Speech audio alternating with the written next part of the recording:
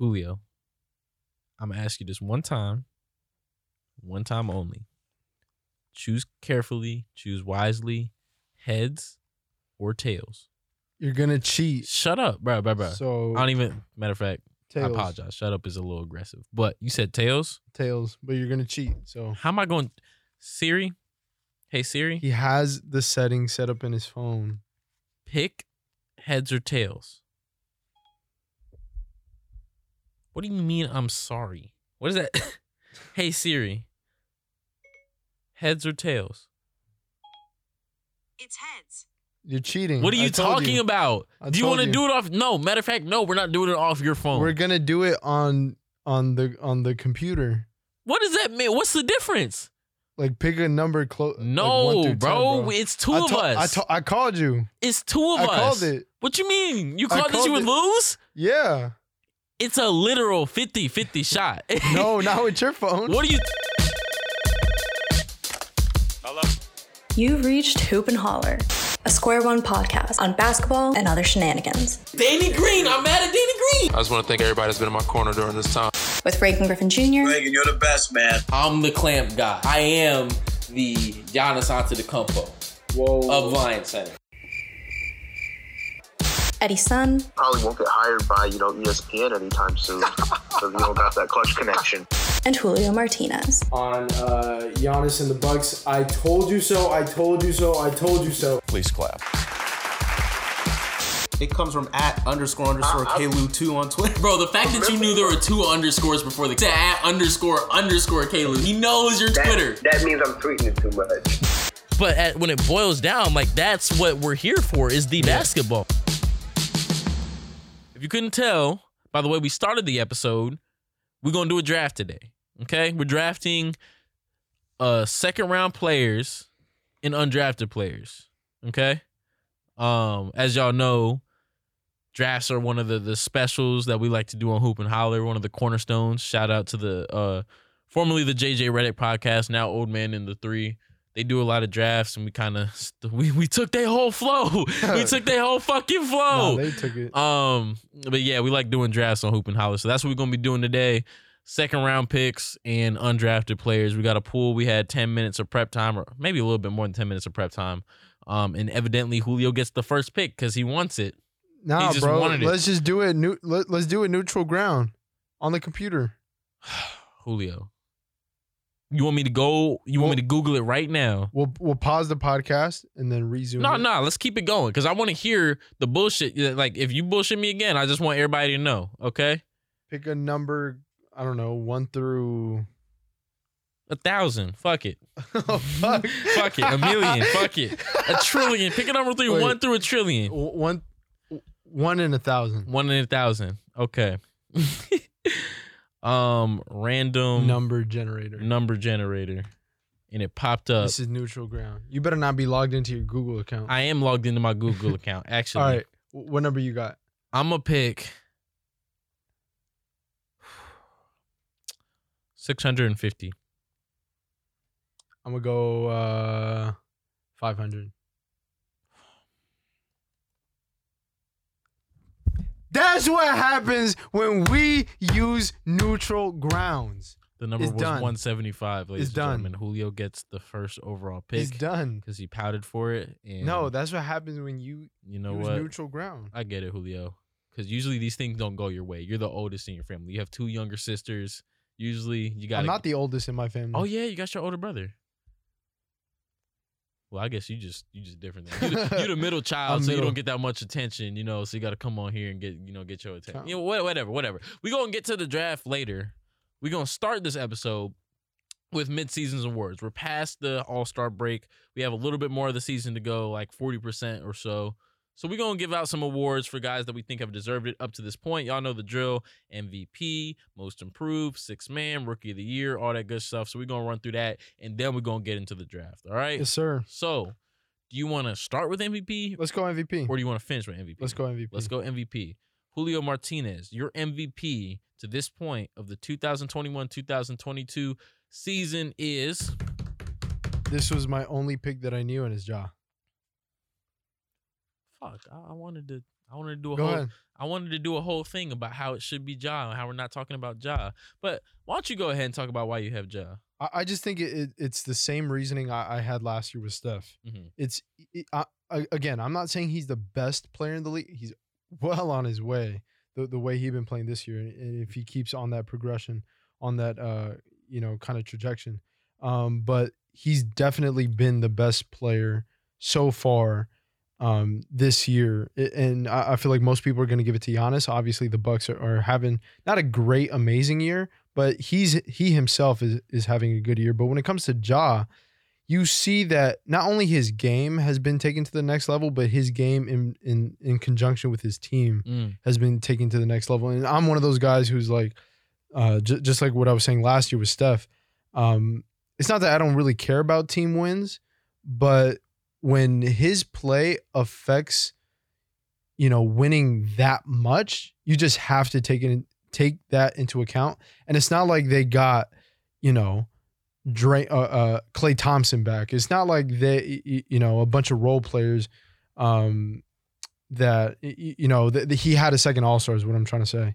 And so even though, you're going to give love to Jaren Jackson Jr., it's really Ja. Yes, it's a group effort, but it's Ja who stands alone he leads the charge easily. And yeah, he gets a lot of helps from his troops, but I just feel like it's him by far and away. Like he's just leading that team to a whole new level. Okay. Yeah. I'm not sure it's far and away, but Julio, I want you to do me a favor, okay? Yep. I'm about to stand on my soapbox. I'm literally about to stand up. So I need you to get your phone. I need you to record me because the world needs to hear this, okay? The world needs to hear this shit. Okay? I'm going to stand my ass up because I've been thinking about this a lot. And I wrote a whole lot of notes on my phone. And y'all going to hear this shit. Okay? The MVP is Ja Morant. But taking it past that argument in my affinity for Memphis and my affinity for Ja Morant, I just think we need to have an open-minded conversation about who can be a most valuable player in the NBA. Understandably so, there tends to be a direct correlation between the agreed-upon best players in the league and the candidates for MVP in a given year, right? These are the guys that we consider to be like the top 7, 8, 9 players in the NBA. They stand head and shoulders above everyone else. Whoever among those guys is having the best year, that's who we tend to give the MVP to. Are you with me, Julio? Yeah. You see what I'm saying? Yeah. So like for the NBA right now, that's your LeBrons, that's your KDs, that's your Hardens, that's your Embiids, that's your Jokic's, that's your Giannis. We just basically say, Steph, whoever among y'all is having the best season, y'all gonna be the MVP. Exactly. And we exclude a lot of people from the conversation in doing that.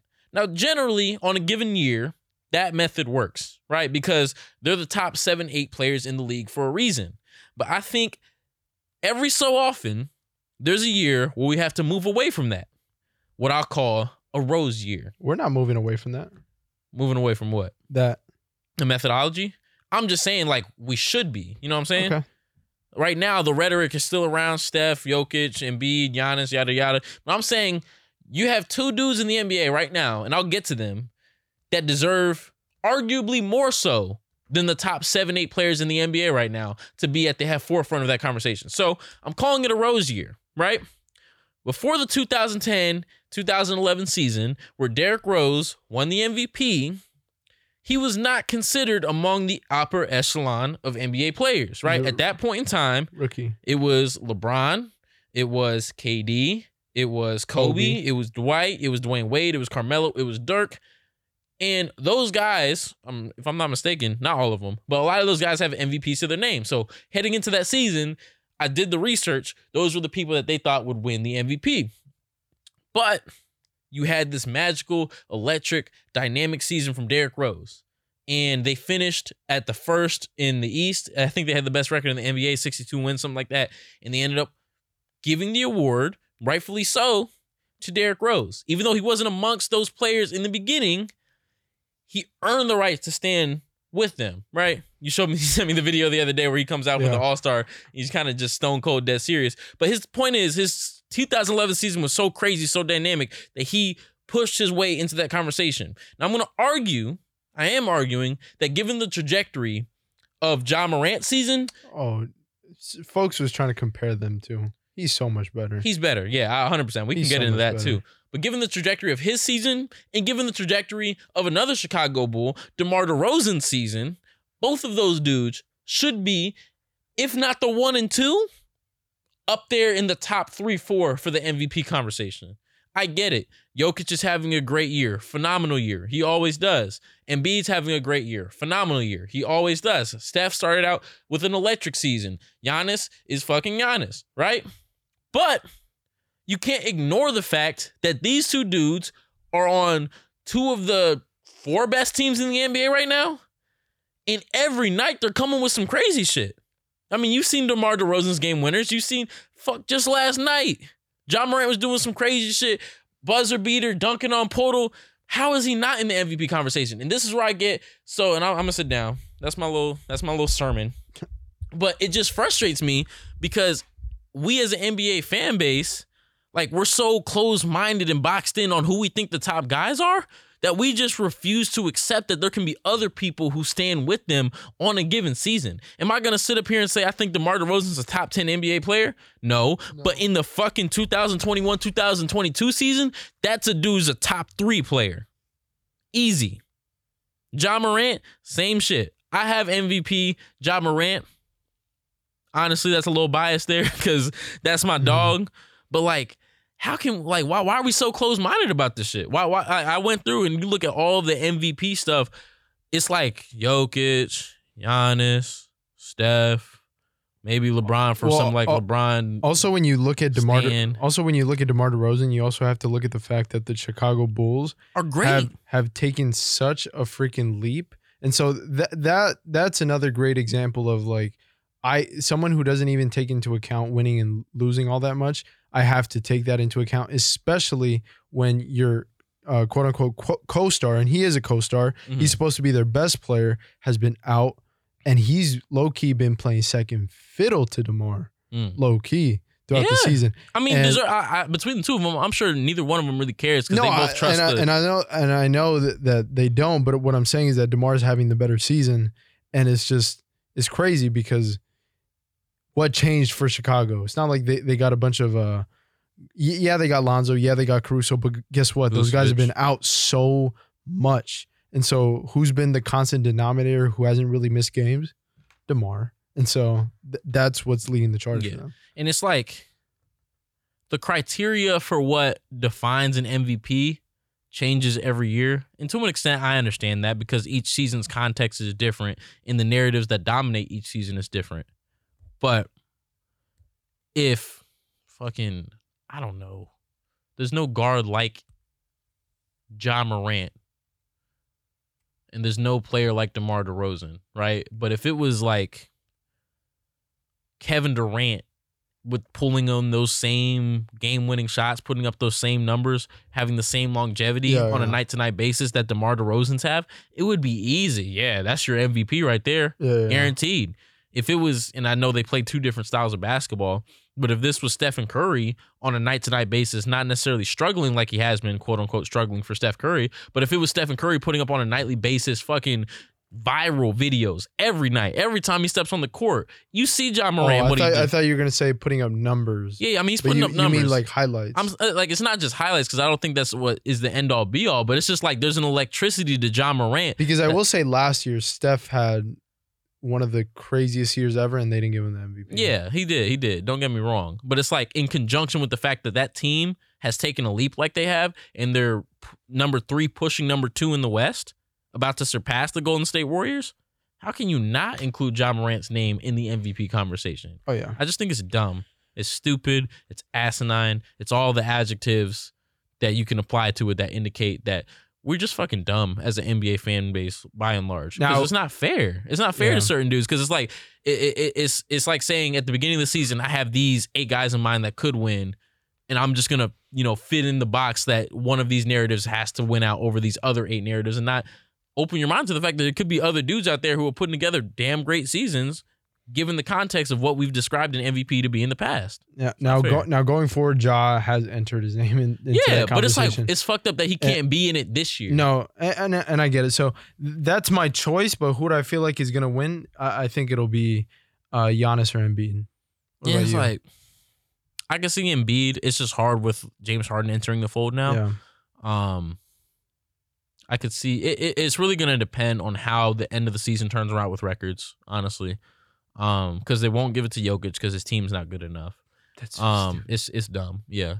Obviously Bron can't get it. KD can't get it because he's out. Steph probably won't get it because he's been struggling for a while. So yeah, those are the two dudes that come to mind as like head to head for it. Embiid and Giannis, but it's like, how can you not put Ja Morant's season right up there next to Giannis and Embiid? How can you not put DeMar DeRozan's season up there next to like them? It's just I could talk about that shit all day, bro. Let's move on. Depoy. Who's your Depoy? I want to give it to somebody new and another team that's taken a real jump. And when I say jump, I don't really just focus on record. I just feel like in the way that they're anchoring not only the defense but just the entire team. And so another team that I've talked about before, similar to the Chicago Bulls, that have sustained so many injuries. It's unfortunate, especially for a young team like this one that's on the come up, and that's Jared Allen. That man has just been anchoring the entire team, along obviously with Evan Mobley. But, freaking Colin Sexton's out, then Rubio's out, then, they get a backup in Rondo. Rondo's out. Darius Garland's now out. Isaac Okoro's out. Lauri Markkanen was out. You got old-ass Kevin Love coming in.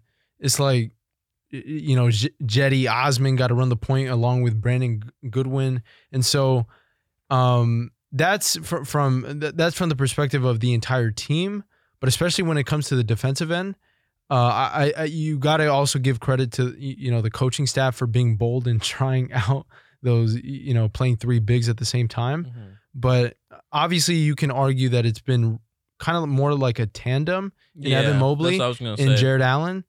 But I just think Jared Allen's just been spectacular this year. I'm gonna accuse you of something, Julio. Go ahead. I'm gonna say that you just didn't want to give it to Draymond Green, even though you and I both. He's hurt.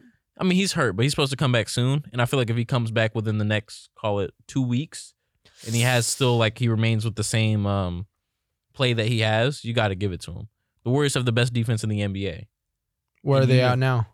Where are they at? Like in terms of their record or like their ranking? defense? Number 1. Without Draymond. Draymond hasn't been out for long enough for us to say he's been out what, like 2 weeks? Yeah, something like that. So they're still number 1 in that time frame. Oh, I don't know.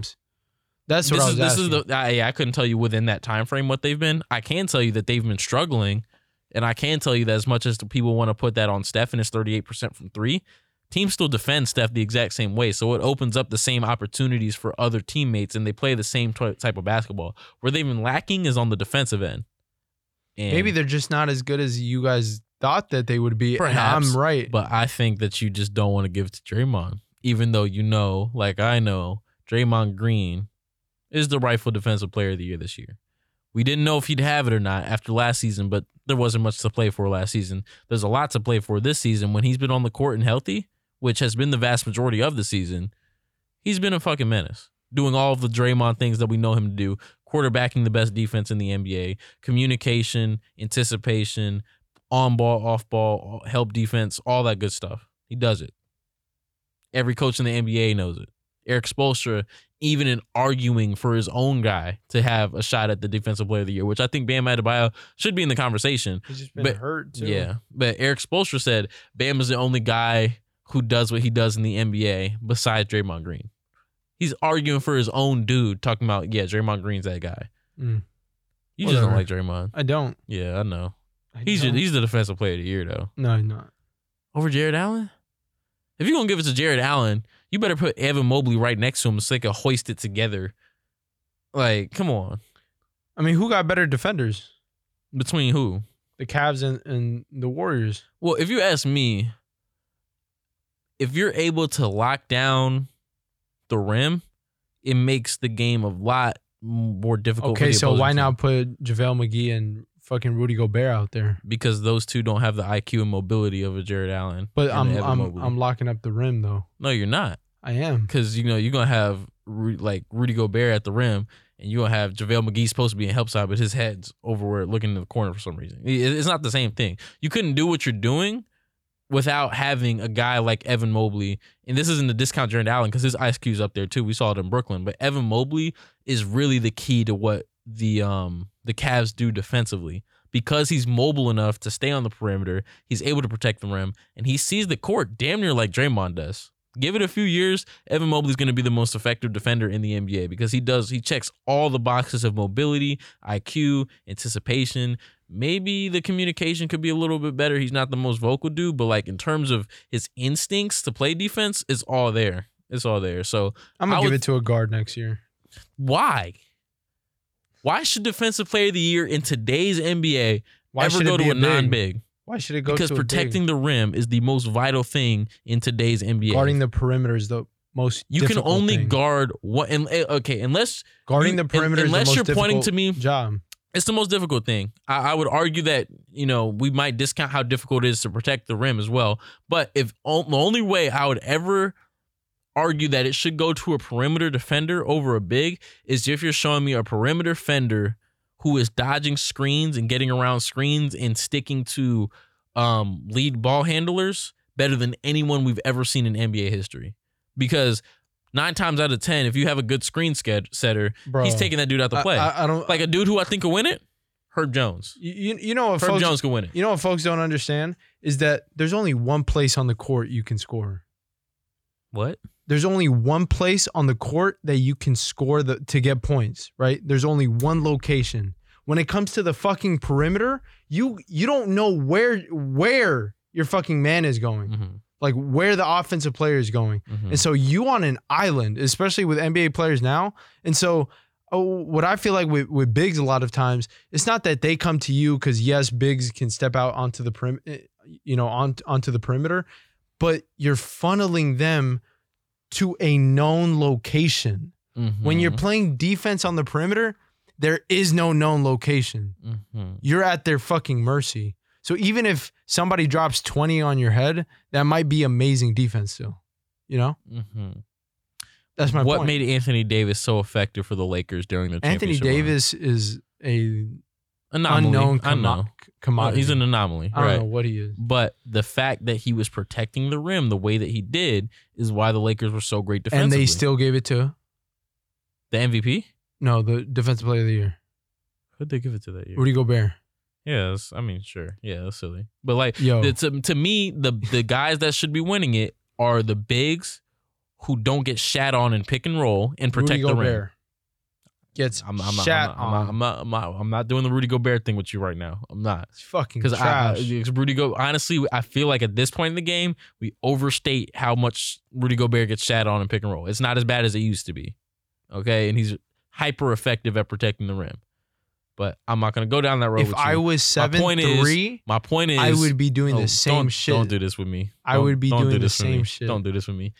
Point being, Draymond Green is your rightful Defensive Player of the Year because he's quarterbacking the number 1 defense in the NBA. He's not a rim protector in the sense that he's blocking shots, but he is stopping dudes from access to that one spot of the court that you talked about. I'm going to pull in Eddie. I don't care enough about defense to argue about Draymond. You know what? Okay, we can just move on since we don't care about defense. This next guy, like, do you want to do? Let's do 6-man because I have a lot to say about most improved, so we can start at 6-man. Who you got? I got Tyler Hero. I got Tyler Hero. Okay, yeah. Once you said his name, because I was looking for names like who can be 6-man. It's definitely Tyler Hero. It's not even. It's probably that one's dropping not 20. even close. Yeah, he's dropping 20 off the bench. You can't give it to anyone else. And so like he's like he has a skill set to be a starter, but they obviously just want to bring him off the bench. Yeah. Other dudes I had was like Jordan Poole, but he's started more games than he's come off the bench, so you really can't include him in the conversation. Kevin Love. I like what Hassan Whiteside has been doing off the bench for Utah. I'm not gonna lie. Like in those pockets where they need him to be effective, he's been really effective. Yeah, you hear that, Eddie? Bro. You hear that, Eddie? Hassan Whiteside like in Rudy Gobert. You ever 2.0. you ever have that, like, I can't even call it a friend, but like associate that's like, I could rock with you for like an hour, but like beyond that, I don't want to be around you. You know what I mean? Like I can rock with you for a little bit, but you need to get from around me. Like my clock's ticking with you. You can't be around me the whole day. You know what I mean? I feel like that's Hassan Whiteside. Like I can rock with you for 20 minutes. You can't play 36, but I can rock with you for a cool 20 if you in a very confined, refined role. Yeah, cool. He's been really effective. Hell, when Rudy Gobert was out, he was pretty damn good. No. And maybe you could make the argument that speaks to, is that more an indictment on Hassan Whiteside or Rudy Gobert? Rudy Gobert. But I'm not trying to go there with you, Julio. I'm not. I was just saying Hassan Whiteside has not been as egregiously bad as we've seen him be in certain years. And then I also wanted to shout out Tyus Jones. I don't think he's going to win the award or is even going to, he might get a few votes, but he's been crucial to what Memphis has been doing this year, particularly when John Morant had to sit out some games. He came in and started and facilitated the offense very well. You're able to play him next to John Morant, which helps a lot. His assist to turnover is always crazy. And then he's kind of the leader of that bench unit, which I would say is the most dominant bench unit in the NBA right now. So you got to at least shout out Tyus Jones. But honestly, you have multiple dudes on that Memphis bench who could, you can Kyle Anderson, DeAnthony Melton, solid dudes. Most improved player. I got a few names. He has a couple. Let's just get out the way. The person that they're going to choose is Ja. The reason I didn't. They better not. The reason I'm not going to mention his name is because, number one, I think it's the same thing as the kind of like the Brandon Ingram effect. Yeah. When he went to the Pelicans. It's not that it wasn't in his game last year or So it's just him feeling more empowered and motivated to really take the mantle and lead this team. That's the perspective I take. I also don't want to mention him for this award because I think be the MVP. Yes, exactly. Yeah, exactly. They better not get us. That would be obviously a most improved player. Like that's dope, but it's also kind of like a slap in the face. It's a slap in the face to how good he's been. Here's a little award for you because we want to give it to the big dogs type of thing. Yeah. So, anyways, I have 3 names for. Damn, I can't even read my last name. Oh yeah, I have. It's Martinez. So, I think the guy I'm gonna go with. This is so tough. Please don't pick my guy. Please don't pick my guy. And I feel like this is getting real popular. Fuck. And I know you're gonna choose, so let me choose somebody else. Anthony Simons. You picked him. So who was I gonna pick? Oh, that's who you gonna pick? No. That's not who I picked. Oh, Darius Garland. No, absolutely not. DeJounte Murray? Absolutely not. I wasn't gonna pick Darius Garland because I had written a little thing out for this too. Anyways, but let me go on Anthony Simons. Got you.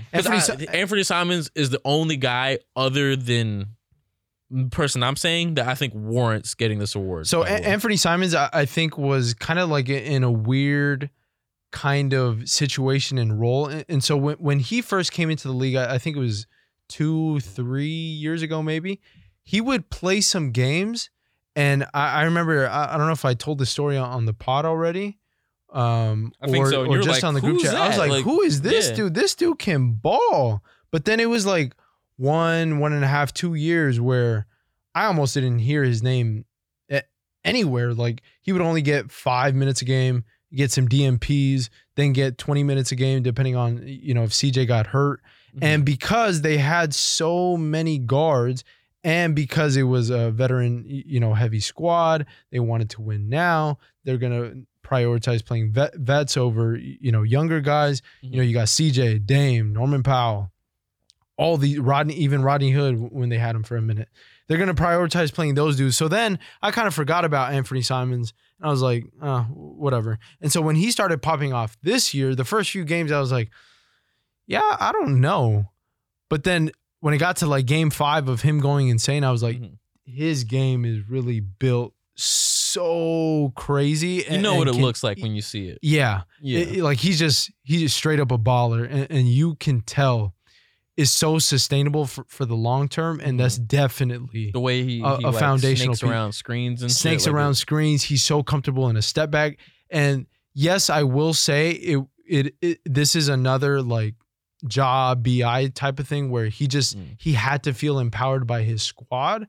But from going, getting some DMPs last year to now doing what he's doing now, and going to be the future of the Blazers. We'll see what happens with Dame, but I have to give it to him. Yeah, Anthony Simons, I would say, was the only other guy that I truly considered for this award, for all the reasons that you just said. Like in terms of like the you have two. I mean, there's more than two, but typically you have a scoring guard who really can't put the ball on the floor like that, like CJ, right? Not like necessarily a facilitator like you'd want them to be. Or you have like your guy that you hand the ball and you give him the keys and you say go. And he has all the makings of that. Yeah. It was just a matter of whether the shot would continue to fall, which it has. Exactly. And the thing about it was that in previous years when I would watch him play, he was like, I thought he was like a spot up shooter. Like, they probably used him like that. That's the way that they used him. And obviously you got to favor Dame. You got to favor CJ when you're trying to win even now. Norman Powell. He was in a shitty situation. Like you had hella guards. Yeah. Gary Trent. That's exactly what it was. Gary Trent. And that's exactly what it was. They used him like a spot up shooter. And then this year, I mean, you see the shit he pulls out of his bag. Oh my God. Yeah. He's tough. Oh my Lord. So that's my guy. The guy that I picked, let me preface by saying this. Next to Anthony Simons, this guy has the second biggest points per game jump from last season to this one. But honestly, I want you to forget about that. You in the audience, you Julio, forget about that, because I feel like that way too often qualifies guys for most improved player when that's not the story, right? Definitely. Sometimes, people like we talked about, Ja, B.I., I would put Darius Garland in this mold. They have it in them, but whether it's increased usage, a better system, a hot shooting season, that's why I didn't think of a guy like Desmond Bane. I think Desmond had a lot of what he's showing this season in him already. Maybe a little bit slight uptick in his guard skills for where he's able to handle the rock, but in terms of the shooting, you give Desmond Bane 4 shots a game, he's hitting 40%. You hit him 7 shots a game, he's hitting 40%. You give him 12 threes a game, he's gonna hit 40%. Yep. I took DeJounte Murray out because I think a lot of what we've seen this season he had in him, but he just had a backload of guards. And they also had DeMar DeRozan, but somebody had to take the keys after DeMar DeRozan left, and it ended up being DeJounte. And they have Jordan Poole, because you saw the flashes of Jordan Poole. It just took increased usage. Even Miles Bridges, a lot of what he's doing this year, although he's getting more usage and more play and more highlights, I think he was capable of these things before. Yeah. So I'm looking for a guy who's clearly, from last season to this season, they got in the lab, they got in the gym over the offseason, worked on their craft, and came back this year with new wrinkles in their game that they did not have before. Whether that was new things that they were capable of, or intellectually they understood the game at a higher level than they did previously. So that guy, for me, I think Anthony Simons qualifies, but I picked Tyrese Maxey. Silence. Nothing. Yeah, you fucking with that? He cool. He cool. He cool. Here's why I picked Tyrese Maxey. How's his shooting from last year to this year? He went from 30% from 3 to 40% from 3. And field goal percentage, he went. Oh wait, I have it in here. I didn't quantify it, but it went up. But how many more shots is he taking? He's taking a lot more shots. Good. Maybe not a lot, but he's getting more minutes, more shots, more usage, all that good stuff. But this year, my point with him is not even statistics, but we're seeing a much more. We knew what he was when he came out. A lot of people didn't, but if you know what to look for, you saw the signs with Maxey. He was shifty. He'd get downhill quick. He was a pretty good finisher at the rim. He showed all the flashes in his rookie season, but this year, you're seeing a much more refined craft from him, right? In what I've seen from him in the 76ers, it's more controlled. It's more poised. It's more patient.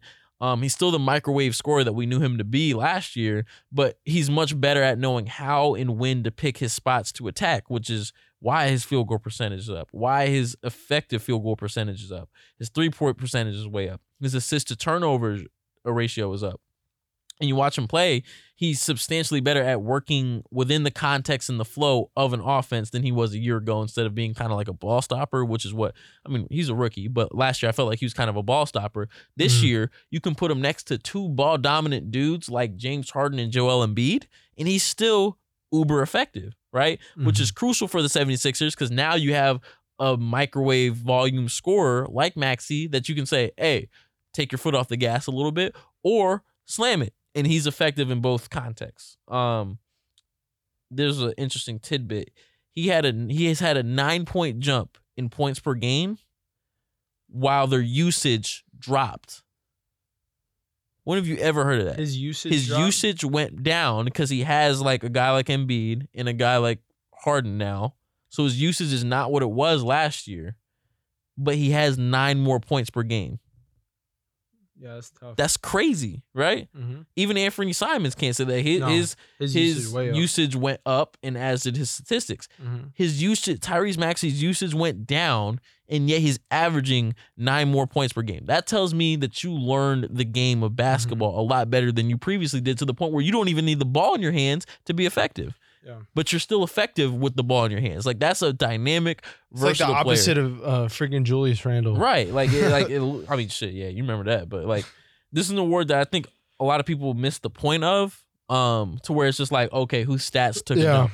But I think when you influx context into it, we need to have more conversations about dudes like Tyrese Maxey, who learned the game of basketball, learned different ways to contribute, got in the gym, refined their game, and came out a better player for it. Because a lot of times we give it to guys who I don't think are any better than they were the previous season. They just got a different opportunity. Yeah. I think we both get sight of that. I agree. Rookie of the year, did we already do that? Mobley. It really ain't nothing to talk about. Cade's been cool, but trying to be a lead guard as a rookie is really tough. I think I said it on last pod. I was like, now after watching him this rookie year, I think AD is his floor. Everybody was like, "Oh, he gonna be AD." AD might be his floor. He can pass. Like his floor.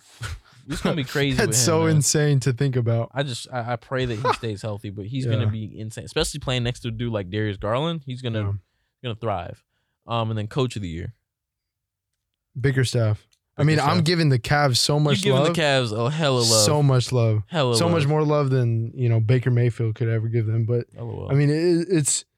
I just feel like, I don't know, having the balls to go the opposite way in a sense and try that's a little bit on the GMs too.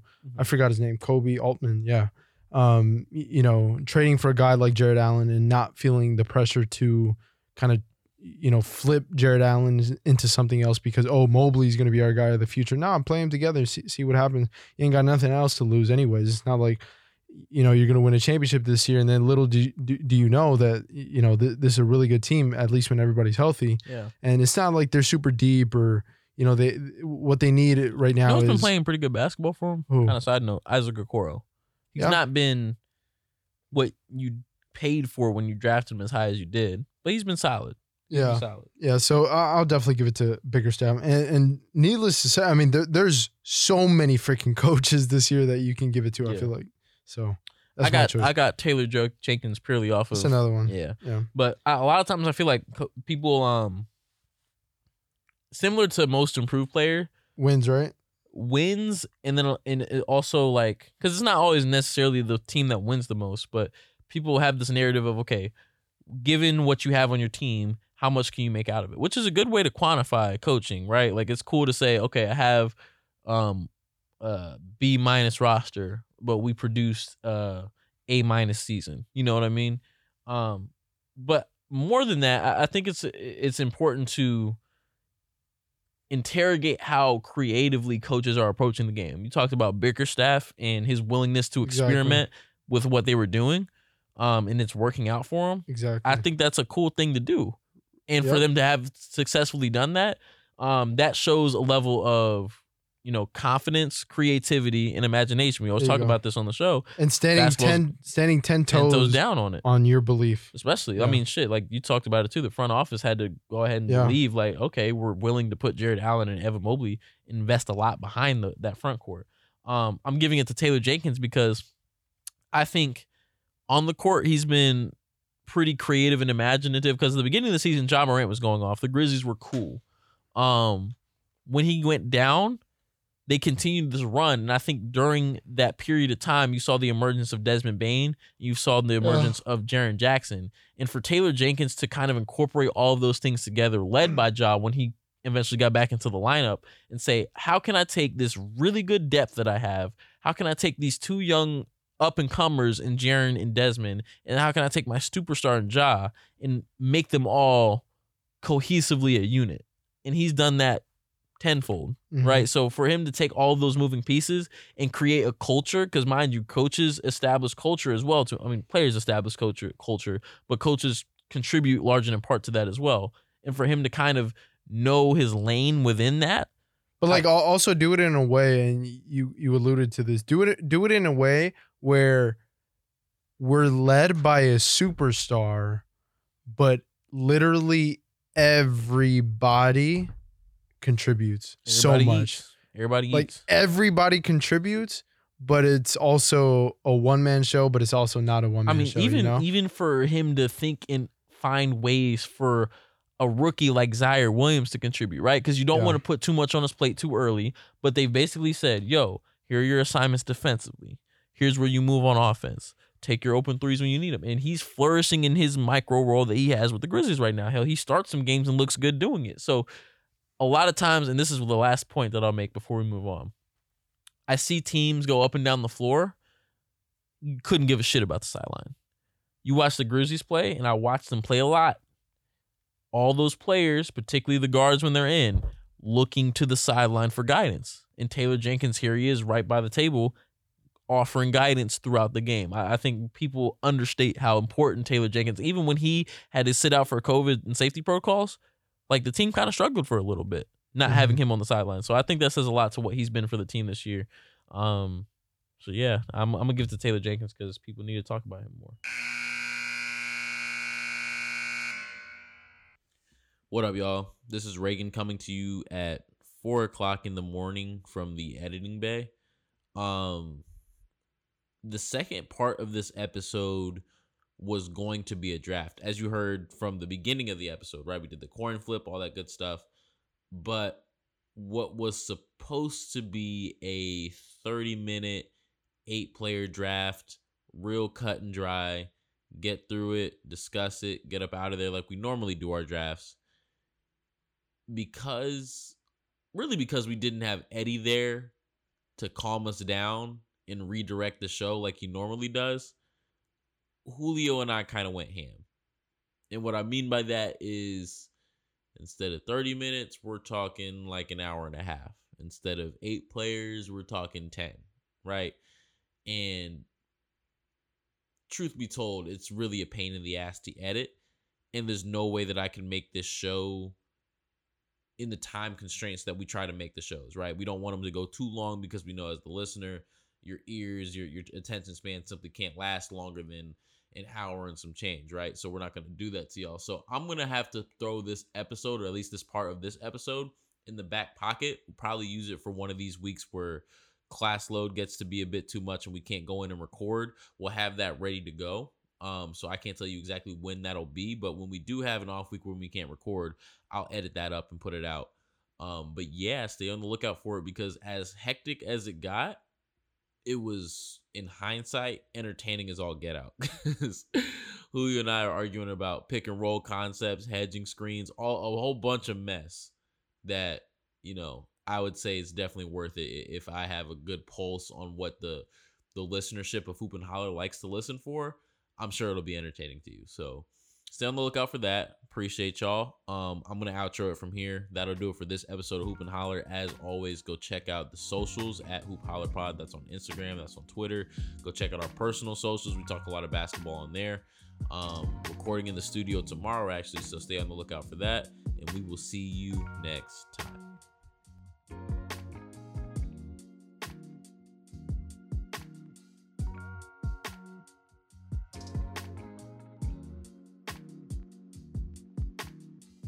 This has been the Hoop and Holler Podcast.